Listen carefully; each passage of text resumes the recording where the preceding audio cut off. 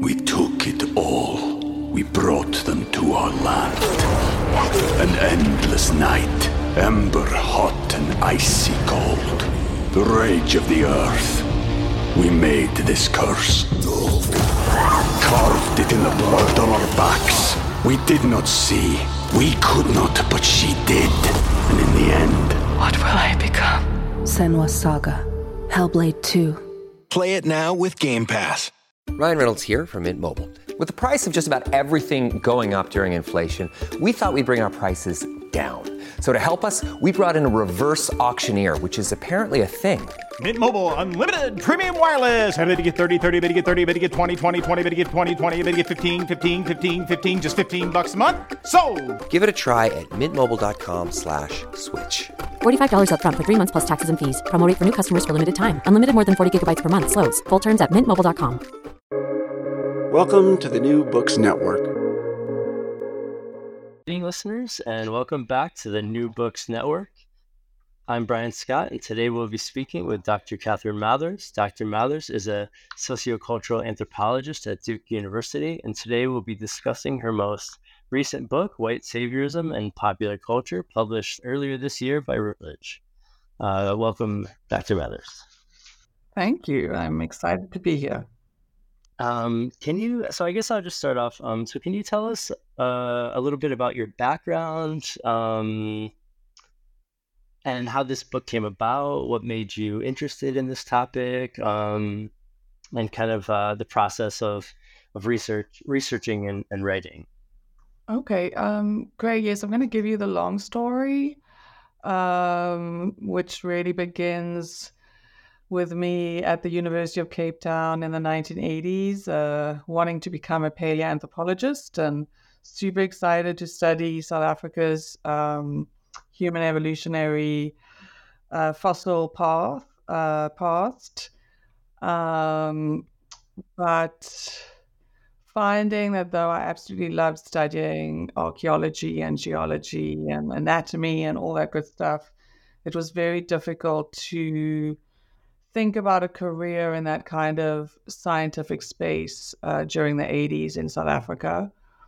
And I shifted my work to think about representation and what I would now know to call the cultural politics of representation. But at the time, it was really a conversation amongst archaeologists and museologists about what our responsibilities were in telling the history and the cultural present, really, of South Africa. And I was lucky enough to be having those conversations during the transition from apartheid and increasingly moved my work from, what I would consider natural science into more social research, and was lucky enough to be able to do what was then an interdisciplinary honors thesis in South Africa. That's a postgrad thesis with the Center for African Studies at UCT, which was an opportunity to really get disciplinary training as a sociologist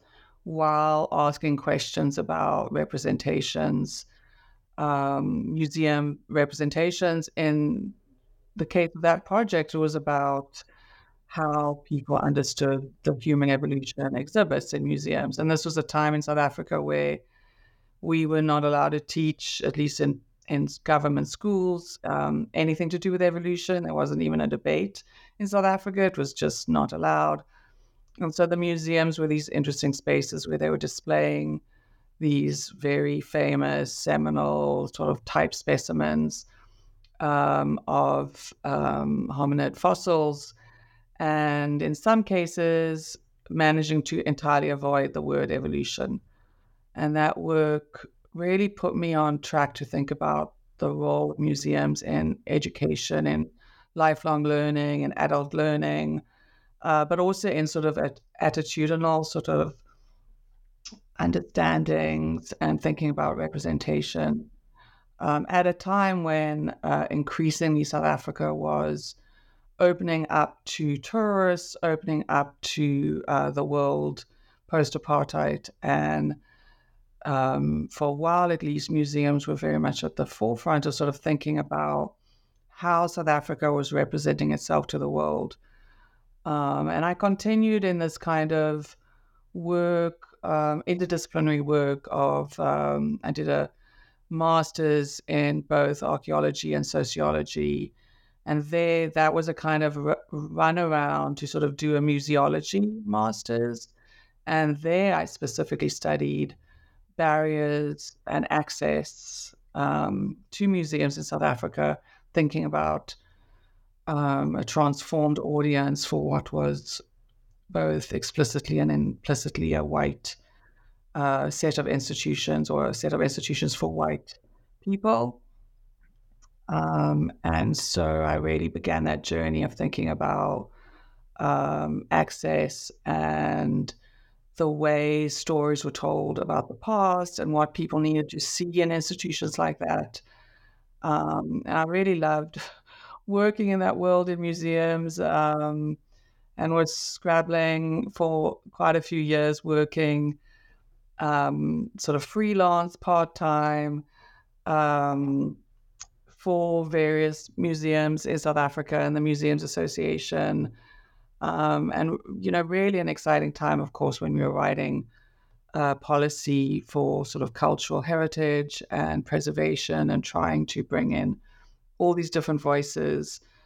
But as I looked around, sort of scrabbling for my funding and my contracts, and I would see it's very typical, I think, story from South Africa and Africa in general. I would see experts, quote unquote, with PhDs coming in and advising committees, advising on policy, advising museums, while the people on the ground doing the work was sort of not always being listened to.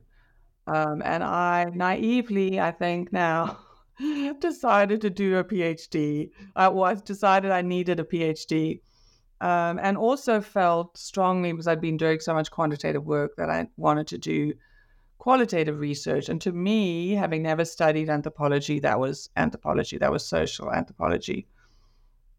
And I also knew that I couldn't afford to do a PhD in South Africa, where at the time there wasn't funding.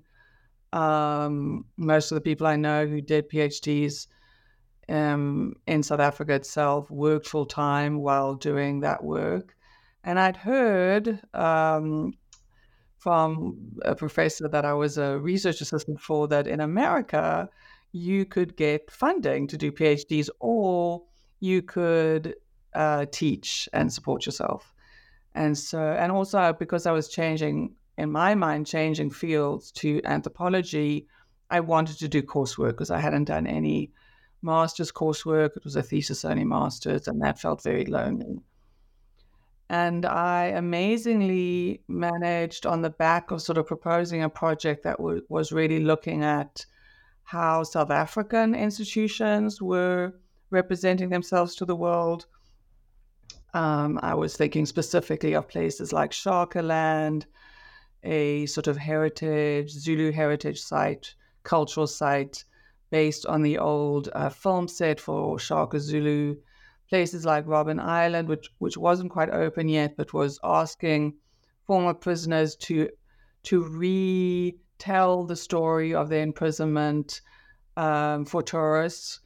And I was very, I thought it was an important thing to think about, first of all, the ways that they were being asked to tell one very specific story, the story of the ANC, even though they were not necessarily ANC comrades. So that's really how I ended up at the University of California, Berkeley, thinking I'd be doing a sort of full fields anthropology. I was very naive about that. But when I got to the US and was taking coursework and trying to get my head around American cultural anthropology, I was really, really taken aback by the narratives about Africa. And I use the word Africa here deliberately, even though all of my work is a critique of that very imagined sort of space. But that is exactly how People consistently talked about places on the continent, be they Zimbabwe or Niger or Madagascar or Mozambique. It was always just Africa, intersecting, of course, with ideas that the US State Department would have singular policies on something called Africa. So I shifted my research again in the sort of realm of sort of education, at least as I thought, but linked to tourism, to try and understand whether these imaginings of Africa, which seemed very linked to what I considered profoundly colonialist, sort of British colonial, French colonial ideas about Africa. So I was surprised to find them so present in the United States. And I did my original research early in the 2000s with travelers to Southern Africa. And I chose Southern Africa partly because it was home for me, but also because I wanted to work with travelers who were not either doing just the safari game park kind of experience. And really, as I discovered, exploring that literature as well as talking to people could be anywhere on the continent. And South Africa at the time was a growing tourist destination and a growing study abroad destination. It was, I think, considered a kind of safe African destination. And there were also a lot of travelers going out of sort of, I don't know if nostalgia is the right word, but certainly a kind of sense of wanting to see a place that they knew only through their anti-apartheid work and activism, and wanted to see a transformed society. And certainly, that was a big driver. And so I was able to work with all of those groups, but especially young study abroad students going to mostly Cape Town to spend a semester or a year at the time it was primarily the University of Cape Town. So that's when I really started on a journey that I think turned me into a anthropologist of the United States more than anything else, although the fact that it was the imaginings of Africa in the US often means my work is read as African studies, which I find difficult to navigate sometimes. So I ended up writing Travel Humanitarianism and Becoming American in Africa based on that work, which really, again, was not what I thought I'd be writing about. I thought I'd be writing about how travel and encounters in Southern Africa changed attitudes, changed ways of thinking. And not surprising, because this is a classic trope of all travel literature. What travelers learn most about is not the place they visit, but themselves. And in this case, I would say what they learned most about was home, and what it meant to be American, what it meant to come from the United States. And so I was really not anticipating that kind of project, but that is what I tried to explore in that work, thinking about what it meant to come from a place that was perceived as an imperial power, as a dominant power in the world, and especially on the continent of Africa, and what that meant then back home. And I was most interested in how these travelers navigated their sense of self in relation to the US after they came back. And because I was writing, I think, at the beginning of the 2000s, and I think two really profound things affected American relationships to the continent at the time. One was the HIV/AIDS epidemic, which even during the time of my fieldwork shifted pretty much all dialogue about, all conversation, debate about the continent away from investment or democracy, or sort of a range of diverse topics that, I would be sort of listening to or participating in the late 90s. Just why that single problem of HIV/AIDS that the US needed to save Africa from.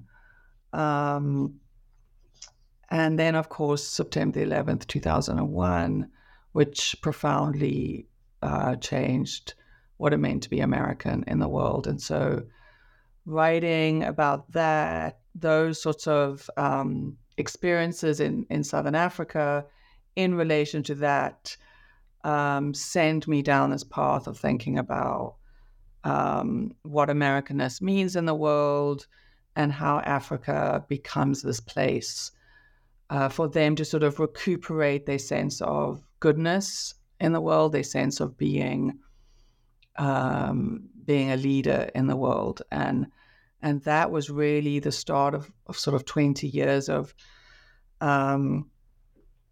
not so much publishing, but teaching and talking and thinking a great deal in various sort of communities about this desire to save Africa and how it dominates conversations in the US and continues to do so.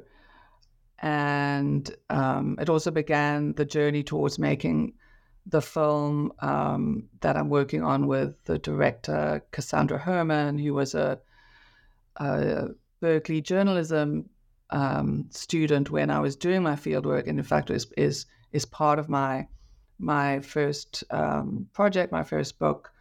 But we've subsequently been working now for many more years than we'd like to admit on this film. And I say Africa, which was really the space where we were trying to figure out how to address this issue around visual representations. A lot of the ways that Africa, of course, is understood and talked about and seen, quote unquote, in the US is through the visual, especially as social media has exploded, and that also happened post my primary original research. And we keep hitting this kind of question to us about the film, which is, well, haven't we solved this problem? Don't we now know this is an issue? We shouldn't be talking about Africa in these simplistic tropes. There needs to be the voices of Africans, et cetera, et cetera. And of course, then we just keep seeing new versions of that narrative and that imagining. And right now, of course, with the White Savior documentary series on René Bach, if that's how you pronounce the name, I'm not sure. I think really highlights how much this is an unresolved conversation. And in many ways, that's why I went back to all of these conversations and the work I've been doing with the film and in the classroom, where I primarily teach global studies, development studies, humanitarianism, global humanitarianism. So I'm having constantly these conversations with young Americans, admittedly at a very privileged college, discussing their role in relation to Africa. Again, it's always Africa. So the book, I think, came about, or White Saviorism and Popular Culture came about because, first of all, I was seeing a few years ago, sort of really beginning pre-COVID, a kind of resurgence, it seemed, at least in social media, popular culture, for sort of thinking about US empire and imperialism, for thinking about global white supremacy and global blackness, which are all, I think, profoundly implicated in this question, or sort of the landscape of the white savior. And it felt that a lot of the work that I did 20 years before, I mean, I don't want to sound sort of overly, I don't know, what's the word, to have too much hubris, but it did feel that I was trying to say things 20 years ago that were now much more in the conversation, and I really wanted to try and find a way to enter that conversation again and to ground it in a history. I felt like I'd had almost a sort of historical archive in a way of a moment when I think US understandings and imaginings of Africa really changed, while ironically being exactly the same as it's been for centuries, in a weird way. But it's kind of the work that it did stayed the same, but for different reasons. And so it just felt like I wanted to really get a chance to sort of restate some of those things and to retell that history. And I must confess, it is also very much a COVID project, in the sense that I had much put off leave from teaching, and would have been doing a couple of summers of research in South Africa as I've tried to shift my work more there. But that hadn't happened because of COVID. And also I couldn't travel when I first got that leave. It was still, I mean, South Africa was not accessible for a really long time. And so it was also, honestly, how do I write a book that I don't have any sort of much new data on, and I can't travel anywhere? And so really thinking about these things that I'd been talking about at conferences and talking about in the classroom seemed like an exciting sort of reflective project for me to do. And that's really why I sort of ended up writing in the sphere of, I really don't know what to call it, I suppose, cultural studies without the theory. Without the theoretical lens, which was challenging. I'm still a social scientist at heart, and I tend to want to be working with something I might call data, I suppose, or at least observation. So it was definitely a new. Not entirely new. I obviously always paid attention to popular culture and these kinds of spaces of imagining Africa. But it was definitely a book project that was shaped by the sort of structural conditions of the pandemic at the time. We took it all. We brought them to our land. An endless night. Ember hot and icy cold. The rage of the earth. We made this curse. Carved it in the blood on our backs. We did not see. We could not, but she did. And in the end, What will I become? Senwa Saga. Hellblade 2. Play it now with Game Pass. Oh, great. Yeah, there's a lot I want to kind of get into with that. It's a really interesting project. And yeah, so I guess I have a couple questions. I have a couple questions, and I guess I'll try and squeeze them into one, and hopefully it'll make sense. But it kind of gets at what you mentioned about things changing yet staying exactly the same, and that's something that I'm really interested in. Kind of a background in post-colonial studies, because obviously there's a long kind of there's a long arc, as you mentioned, with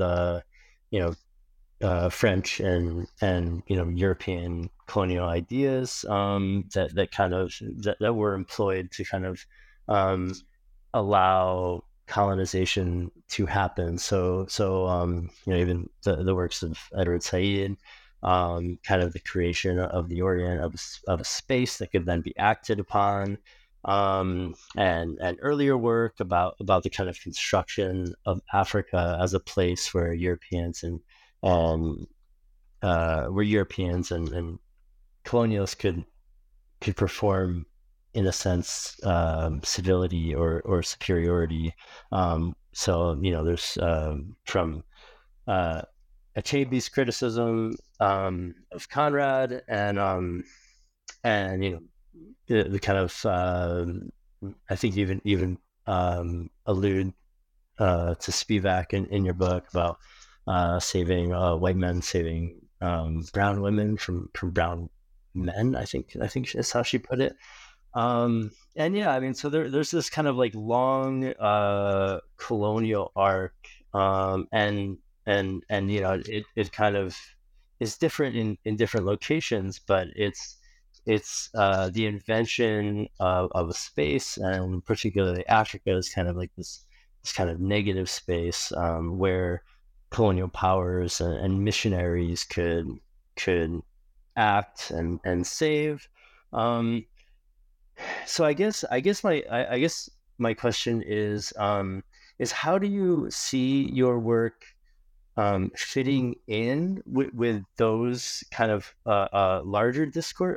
There's kind of like longer historical discourses and mutations, and then also how do you so how do you see your work fitting in with that?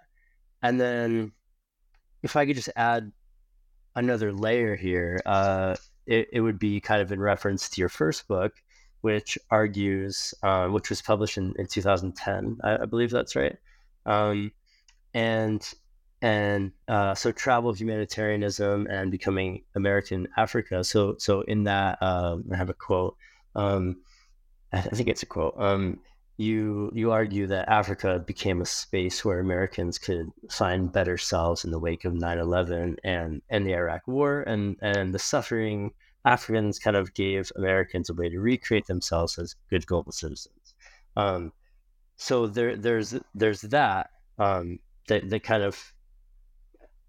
of was framed around the Iraq War, and as you mentioned, the AIDS epidemic, and then this book is largely, kind of written during COVID, obviously, I think, or at least you mentioned COVID a lot, so it's kind of like it feels like a much different time, especially with social media, Black Lives Matter.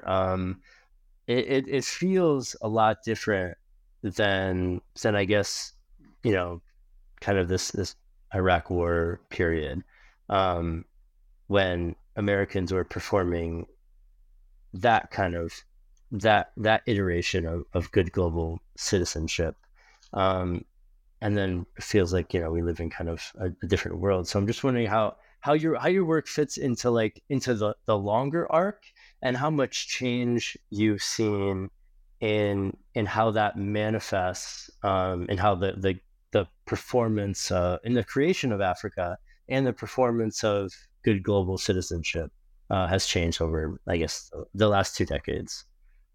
Yeah, I really think that tension between continuities and discontinuities is very much at the heart of sort of what I was trying to unpack and think through. In fact, that I've been trying to think through really for the last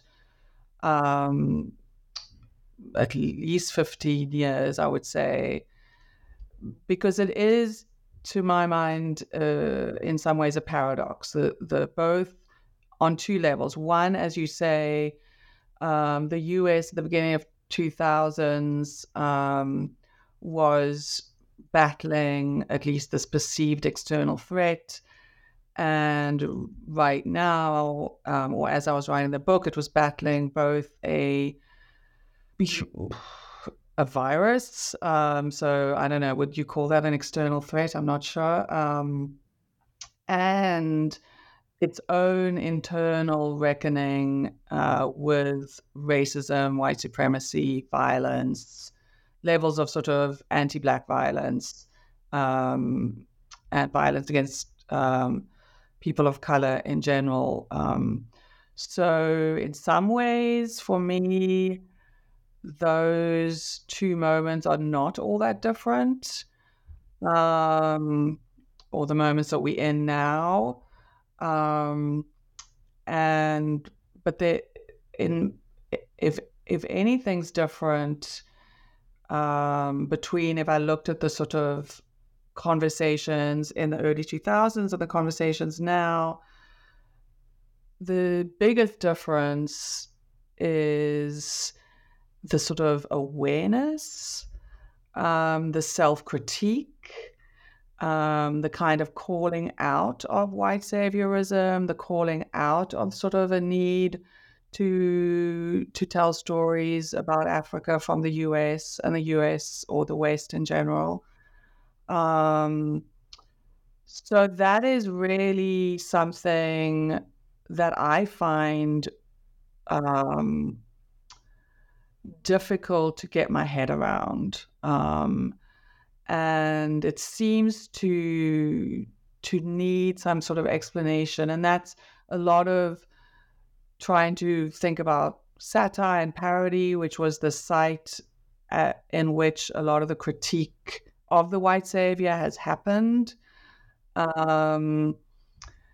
It, was sort of my attempt in a way to try and sort of disarticulate that tension in a way.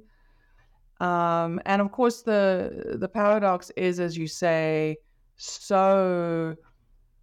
it's so long-standing, really. I mean, my work starts with the similarities of how Africa is imagined in the US to those sort of colonial, very early, but also 19th century colonial tropes about Africa and Africans being either savages or desperately impoverished people who needed saving, or if they weren't impoverished economically, were impoverished spiritually and so needed saving by missionaries, but they certainly needed to be taught how to be good, quote unquote, modern citizens, good citizens of sort of capitalism. So the stories told then, and the images more specifically, continue to be remarkably similar. And the reasons, I think, haven't changed that much in a way. I mean, fundamentally, it's a set of images and representations that is extremely useful when you want natural resources for cheap. And so there is a sort of, sadly, very cliched, very boring but unbelievably violent reason for why these images persist and these narratives persist, I think, because it does facilitate what continues to be a profoundly extractive relationship between many African countries and their former colonies, as well as North America. So that's always sort of hard to kind of, as you said, there's plenty of amazing writing and thinking about that particular relationship. In fact, I wished at the time of writing travel and humanitarianism, I had the courage to kind of claim some sort of word like Orientalism, be it Africanism or whatever it is that sort of um, web of institutions and discourses and structures that make Africa that place where people get to seem superior in the earlier sort of colonial setting. But as you said, I've argued it's maybe became less about superiority and more about sort of being good people, being righteous. Although I think that was also always there. I mean, nothing new under the sun in a way. Or plus ça change. I don't know. But the differences. So the differences are there. I mean, there's this self policing of social media posts, for example, of sort of narratives that try to avoid, or at least claim to be trying to avoid, some of these problematic representations. But it's still really, and I try to describe in white saviorism and popular culture, it just doesn't go away. And so you see certain sort of cosmetic changes, the languages change a little, but just not as much as you would imagine. And a lot of the critique, I think, is very, self-serving. I mean, I think it's, and I'm sorry, I might be totally misquoting, if it's the New York Times or the New Yorker review of the film White Savior, that talks about how one of the sort of primary drivers of the critique against René Bach's sort of health and medical nonprofit in Uganda was the, is it an Instagram account? No White Saviors. And a lot of the loudest critiques come from a white person. And, that review sort of calls out that tension, that paradox, where you have this really convoluted, sort of horrible problem that many, many Ugandans are fighting against, have resisted, have spoken out against, of pursuing legal solutions to, and yet you have a film that's about not them, but about this white woman who pretended to be a medical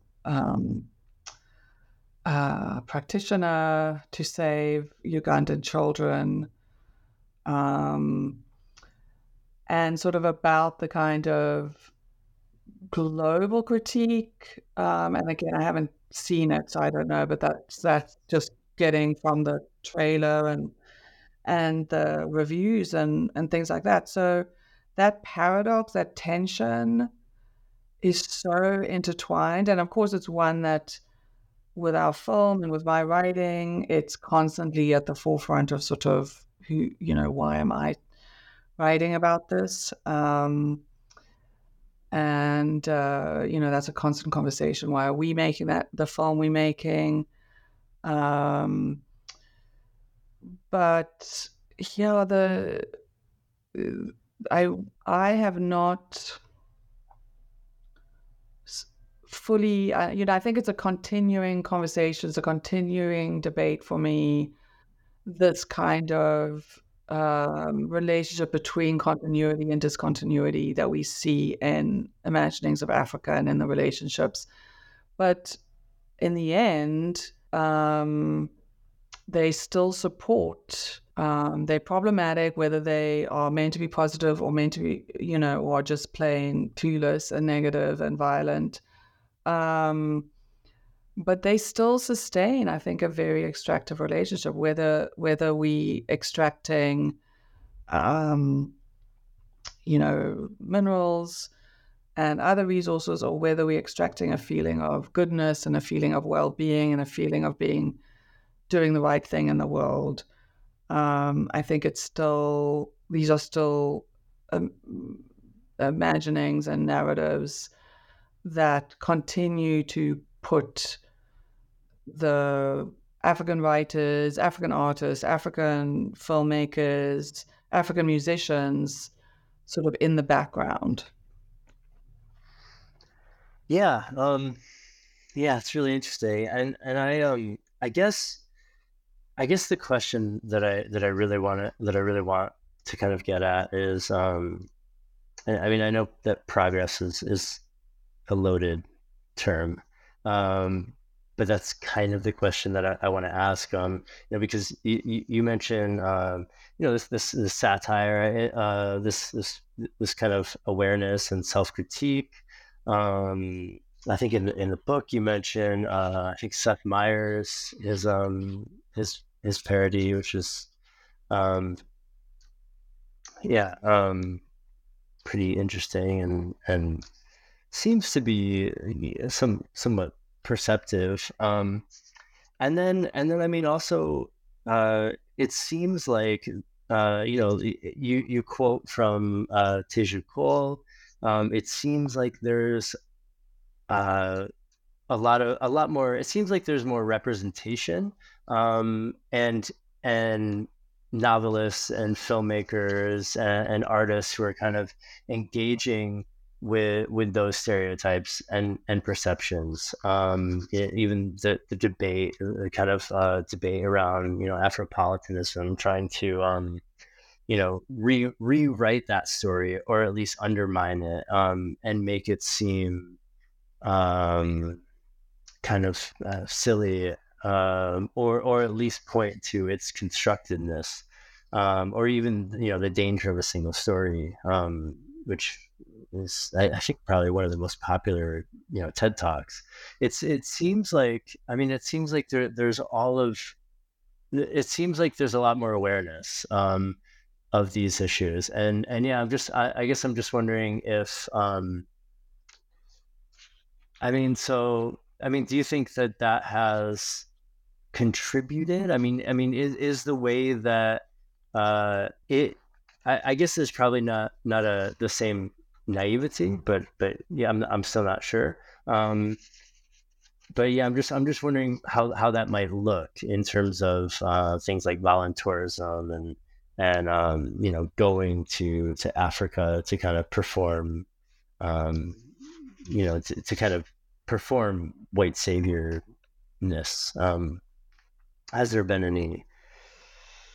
Has it contributed to any sort of reflection or change in kind of how it's practiced, how those things are practiced? I think that is so much of what I'm trying to figure out through writing about some of these sites of popular culture, and especially the parody and the satire, and then these kinds of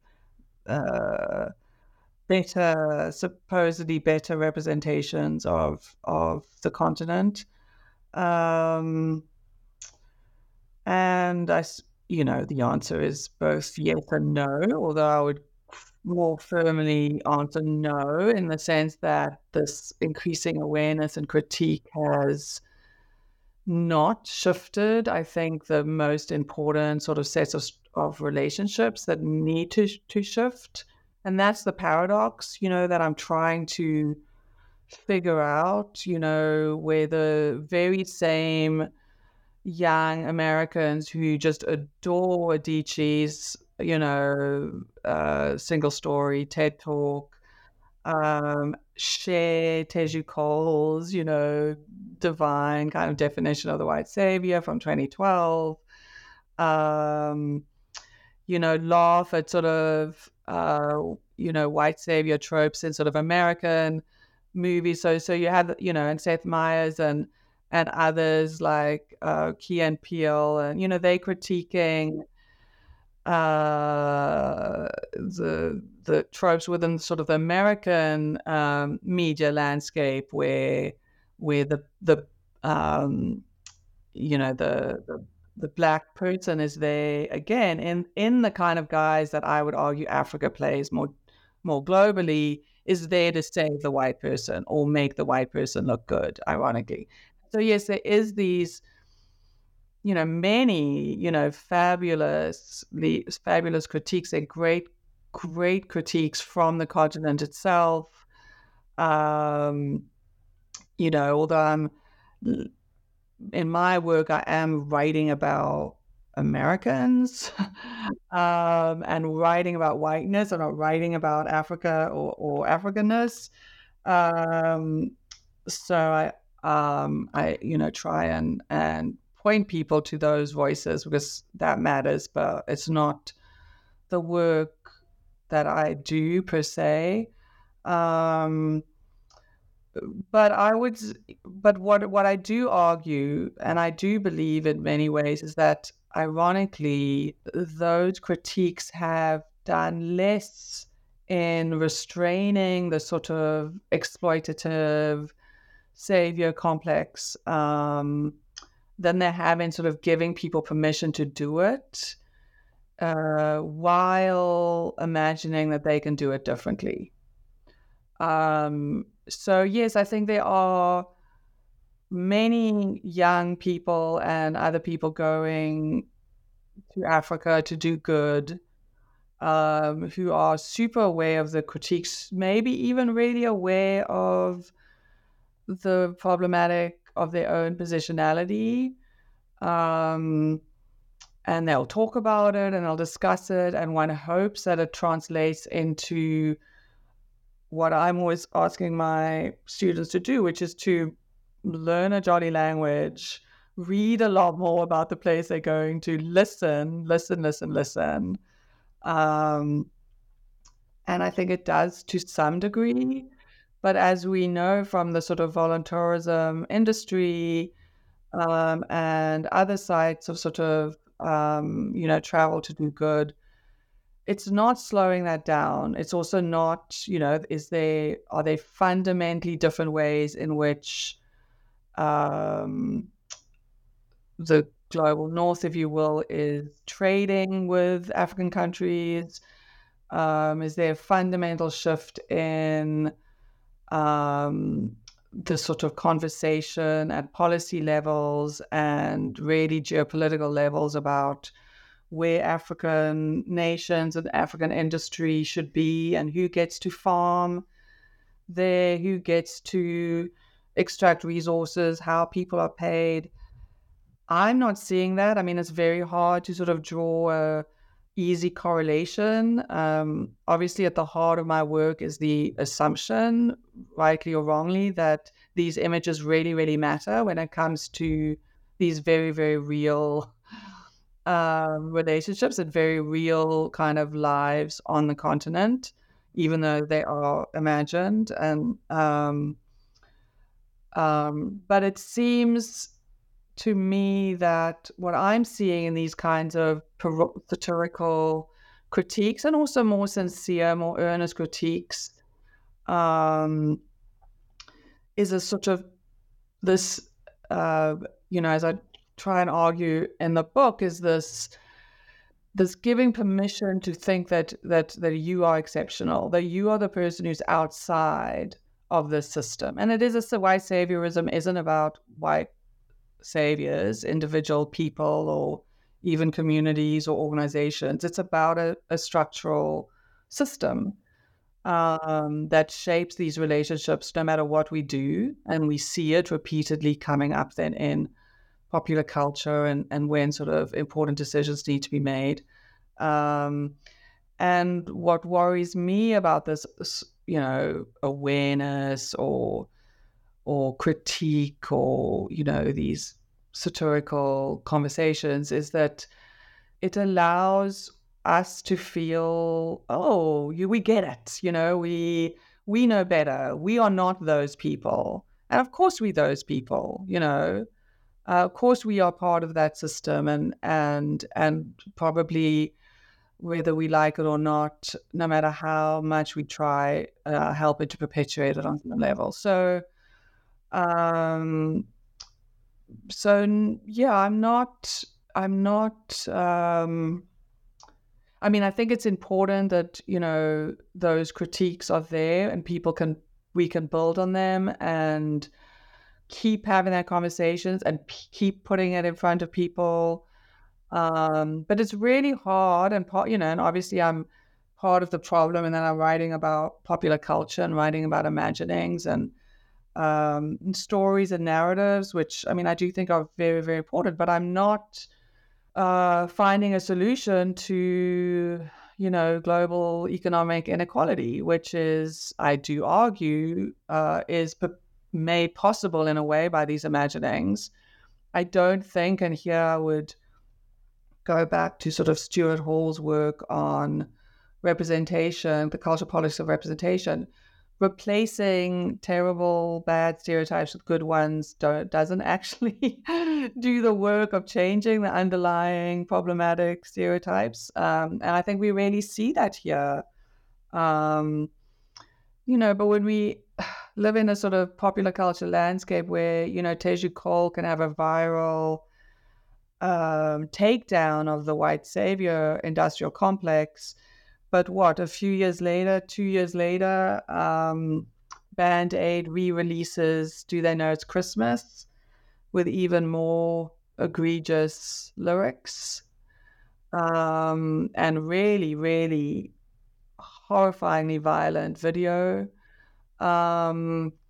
What has changed? Yeah, that's really interesting. So I mean, I guess it is possible that the irony and the parody kind of allows a self-awareness that creates a distancing that kind of allows you an awareness that just allows it to kind of be done anyways. You can kind of do the thing as long as you're aware of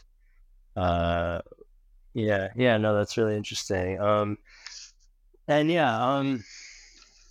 So I guess in terms of you did kind of mention things that might be useful for students or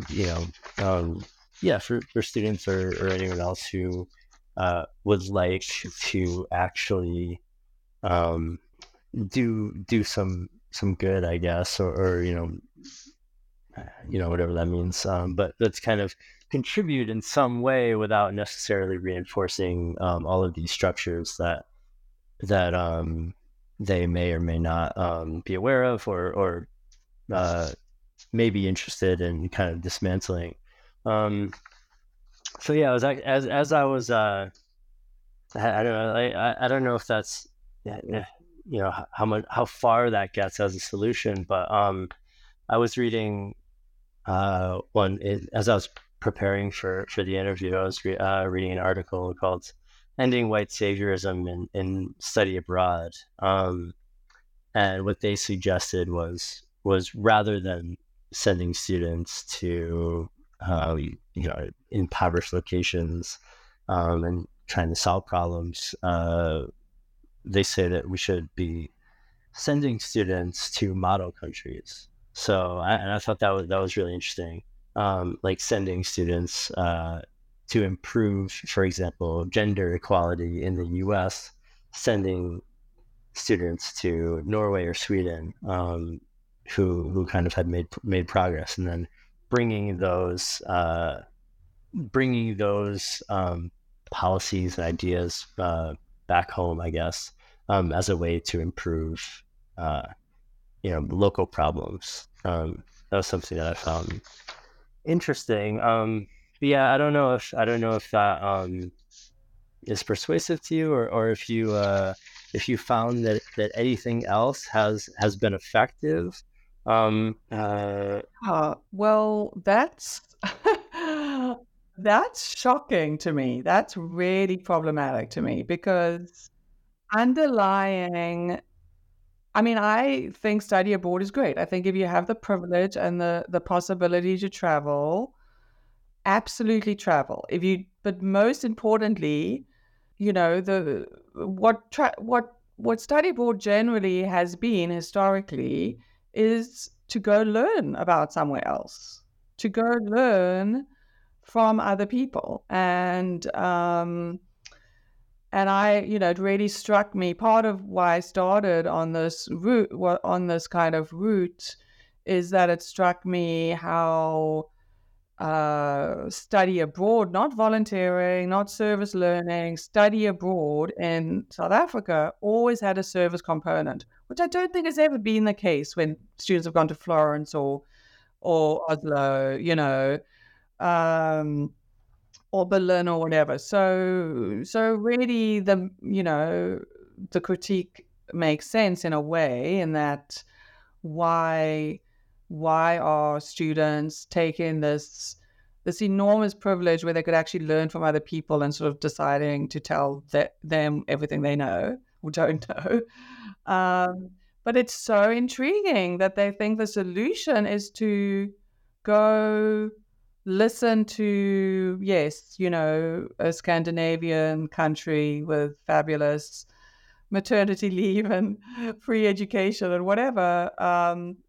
Those students could learn just as much from any African country. That's so odd to me. Like, if they want to go to Kenya to really learn about Kenya, go for it, and yes, I bet if they're really listening and really paying attention, they might see, like all countries right now, I think, is there anywhere in the world that isn't completely messed up? There will be problems, but how do people there articulate those problems? But there'll also be things that are like, wow, how are Americans so blind to these kinds of social norms or social institutions that matter? How are people doing it, there? How are they dealing with these problems there? And why not go to Chile or Bangladesh or,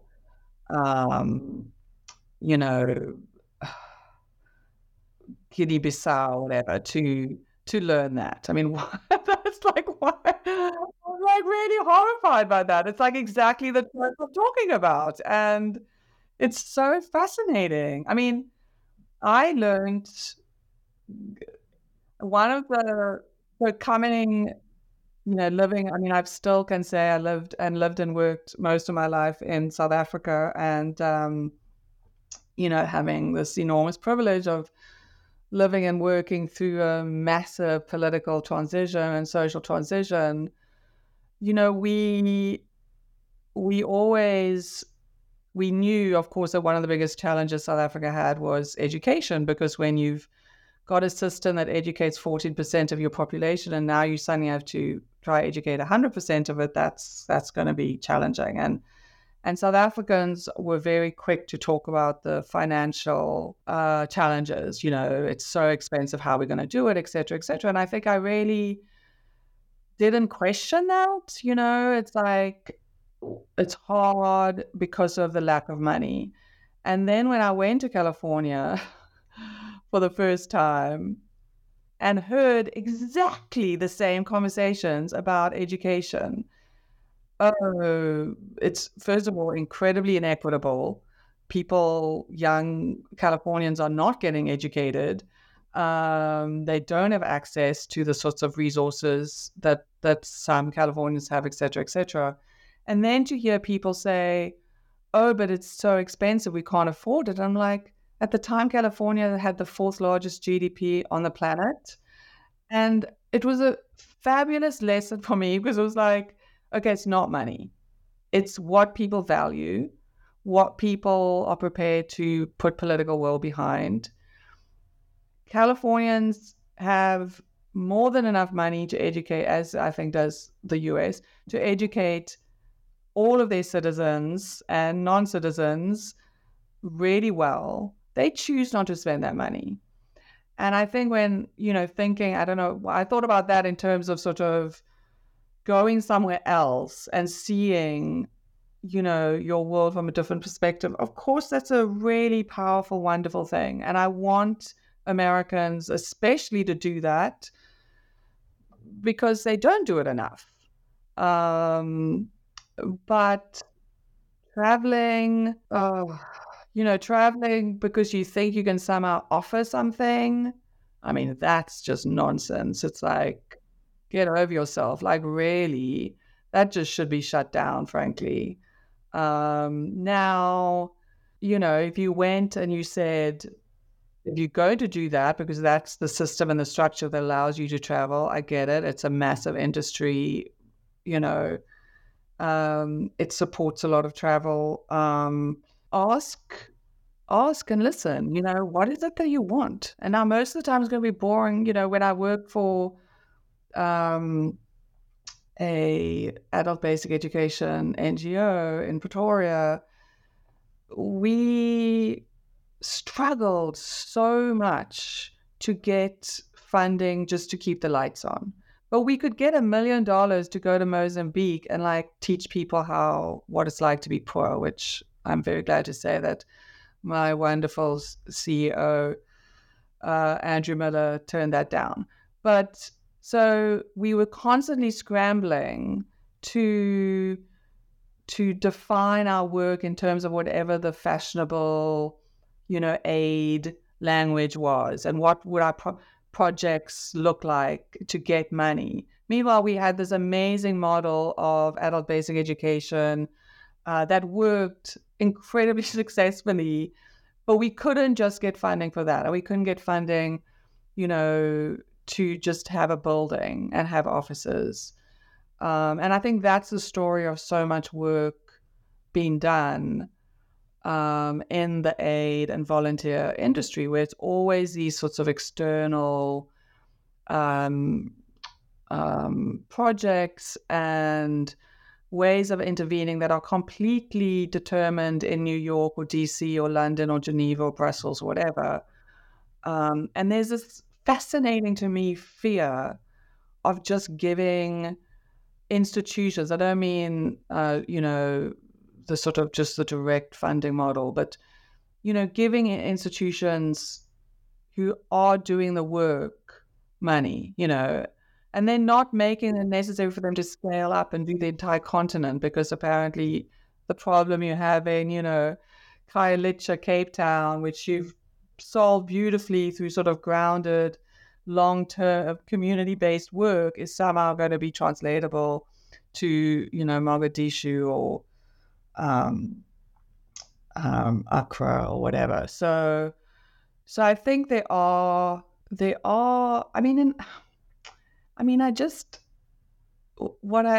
What I find so complicated about answering, my students as well and other people, sort of, well, what should we do? What should we do? I mean, it's almost too easy. We know what we need to do, shut up and listen to begin with, but also the real work. I mean, the real work is the boring, tedious work of institutional change here in your own country. I mean, you cannot think that it's worthwhile to just keep perpetuating a system where you have this phenomenally extractive, violent economic inequality that is, sort of structurally so hard to budge. And you keep doing that, you don't question that, but then you're going to send a Band-Aid, excuse the pun, to this place. When you have companies that should in theory be held accountable by the US government, not paying decent salaries where their factories are, not pay, that doesn't seem complicated to me. I understand ideologically and policy-wise it's profoundly complicated and difficult to change, but the actual solutions never seem that complicated. Go and be respectful and listen, or change, international relations. Simple. I mean, yeah, so both seemingly impossible, but also ridiculously simple. Yeah. No, that was a great answer. And I will not link to this article in the notes. I feel bad now, shame. No, no, I'm actually really, I'm glad that I was able to elicit that, because that was I think really, really insightful. Um, and yeah, I mean, I think that you're right. That ties to not only uh, not only representations, but how representations inform kind of like what looks good for investing, or what looks good for what looks good for policy, and how those have kind of like real uh, impacts on how actually useful things can get done. And yeah, I mean, and that's so interesting how that that ties directly how the person giving the money or doing the action wants to be perceived, and wants to how that's like the focal point, rather than anything else. But yeah, so no, that was really interesting. And I guess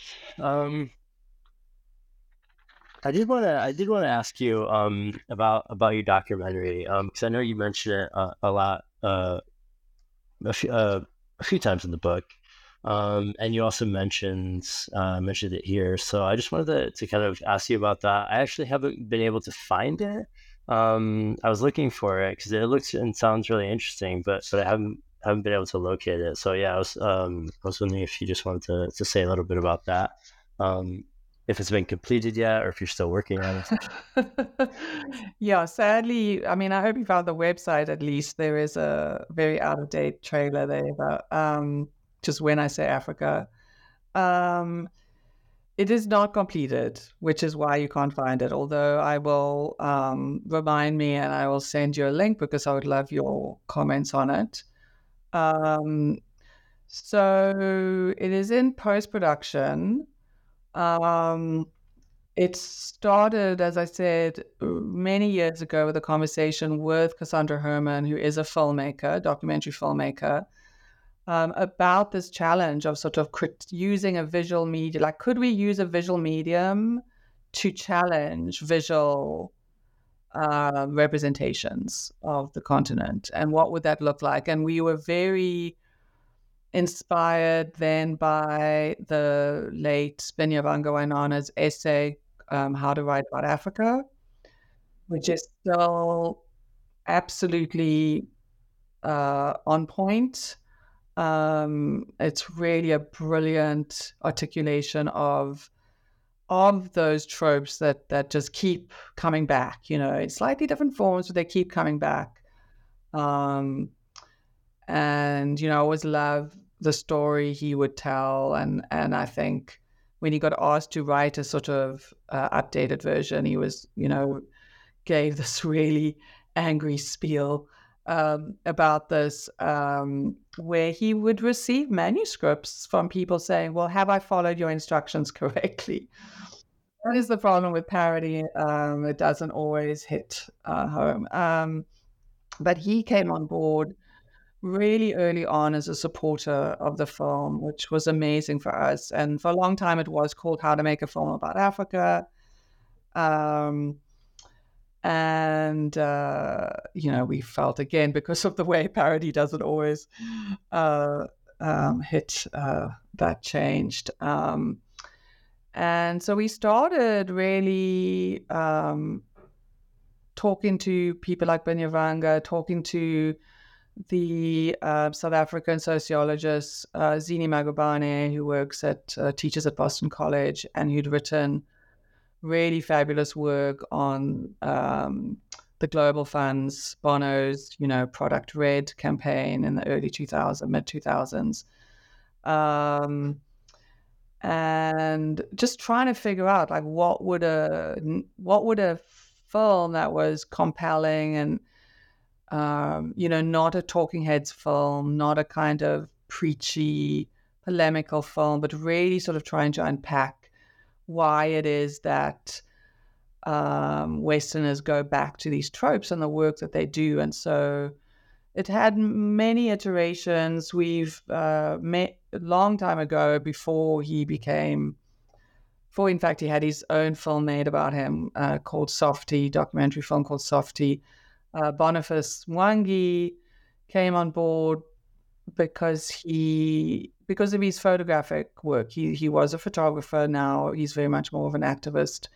But he was a photographer who was using his photographs of the post-election violence in Kenya to educate and talk to Kenyans about the narratives about ethnic difference and violence. So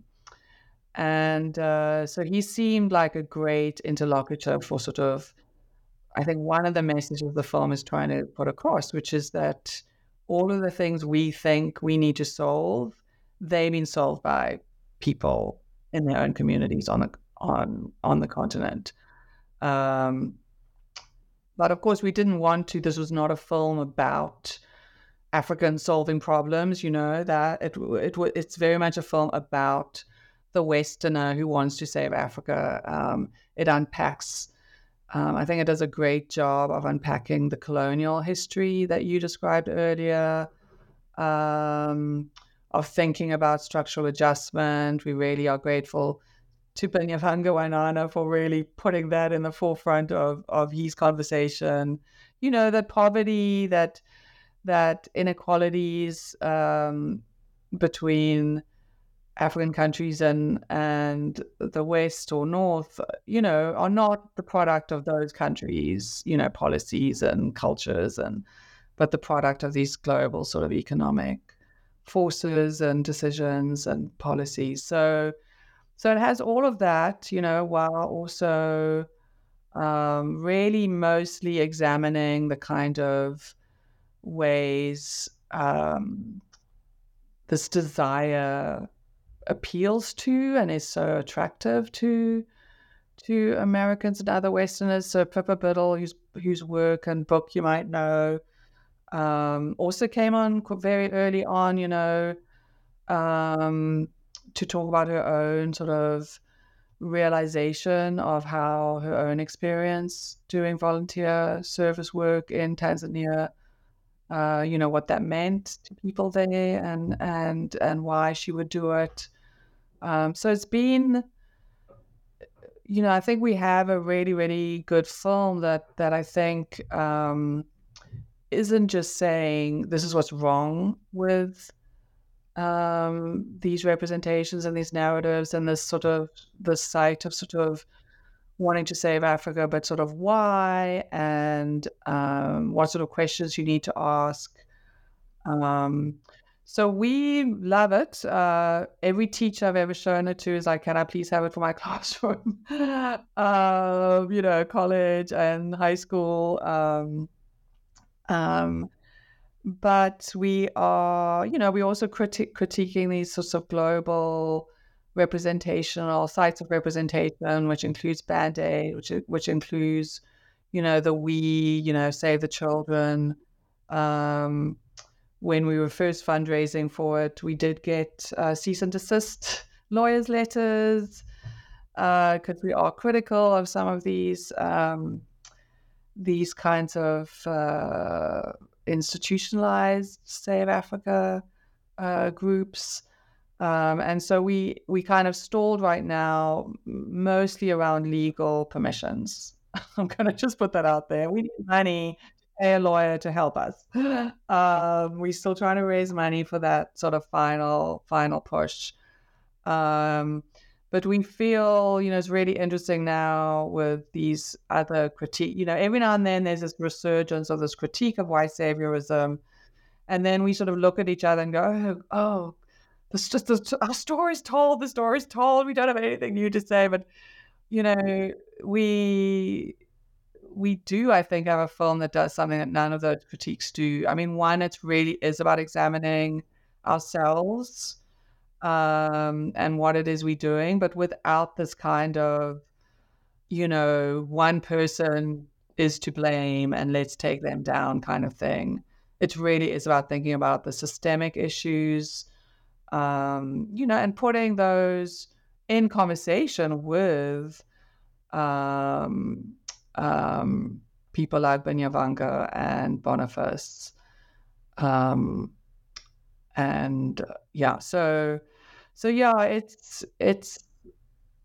It's really is a documentary that we know people really want. Mostly, I think in the classroom, to be honest. But it does, and also, of course, we did some work with